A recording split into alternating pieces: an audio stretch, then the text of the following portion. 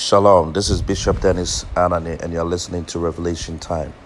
Today I want to talk to you about letting it go. Letting it go. You got to let it go. Sometimes we hold on to so many things in our heart and it holds us down. When you allow unforgiveness, when you allow the spirit of unforgiveness to hold you down, you can never move forward in life. The Bible says we should be forgiven just as Christ has forgiven us.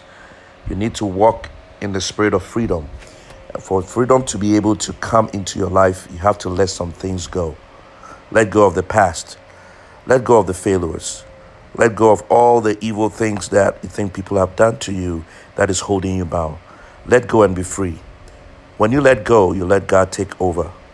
Sometimes the only secret to your deliverance, to your healing, to your breakthrough, and to your power of excellence is letting it go. I don't know what is holding you bound.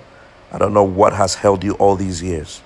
Maybe it might be some abuse or some words that somebody said or some thoughts that has locked you up. Today, you got to let go and let God take over. And at the end, you see the glory of the Lord. Let it go and you see things coming in your life.